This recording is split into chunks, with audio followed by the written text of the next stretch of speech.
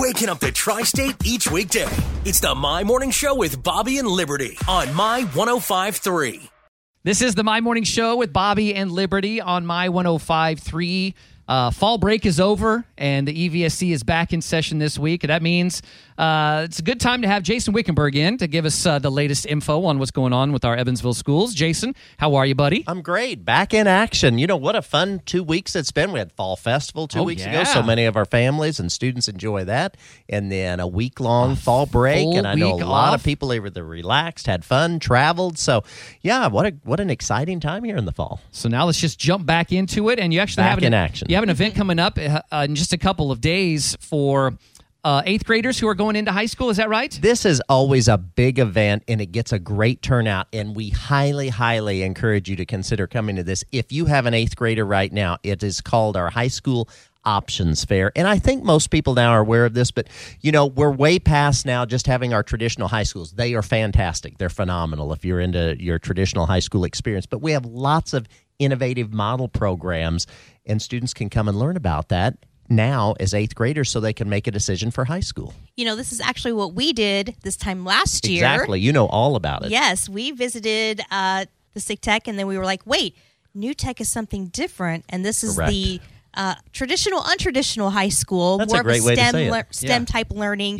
situation where my son Chase is now going, and he is excited to go to school. I'm going to knock on something. I mean, isn't it wonderful?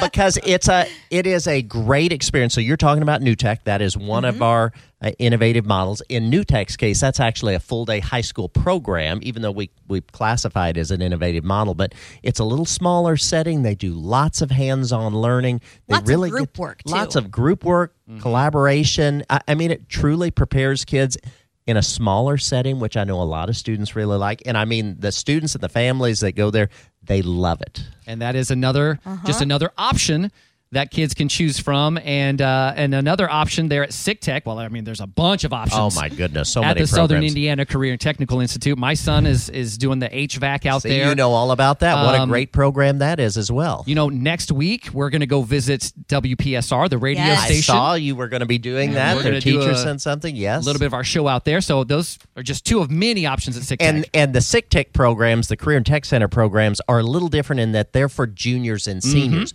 But when you're there Thursday night, so I want to make sure I say this, it's Thursday 5 to 7:30 out on Lynch Road.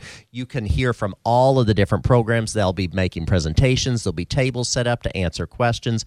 But even if you have an 8th grader, go if you're considering the SIG Tech programs, the Career Tech Center programs. Absolutely. Because that's coming up your junior year. Everything else really applies for freshman year. But it's a great way to start thinking about that. As you know, with your son, it's a phenomenal program. And I remember last year when we were there, Jason, I was like, look, you could become a lawyer right here in high school, which was a little far out, but that might be a little far out. Exactly. A bit of a stretch, but you could get on the road. You know, okay, so with that being said, let me just rattle off very quickly the programs that you can learn about. Sure. There's early college, high school, and I'm doing this super fast. Go to our website, evscschools.com, to learn more. There is Virtual Academy. We all remember that from back during the pandemic, but that is still a great program going strong. We have the Academy of Future Educators. That's a new one. We have the Tech Center. We've talked about that. You were talking about the Shepherd Leadership and Law Academy. Yes. We have the Academy for Science and Medicine. That used to be MPA or Medical Professions Academy. Right. We have New Tech. We've talked about that. And there's still JROTC. So all of these programs, that's a lot.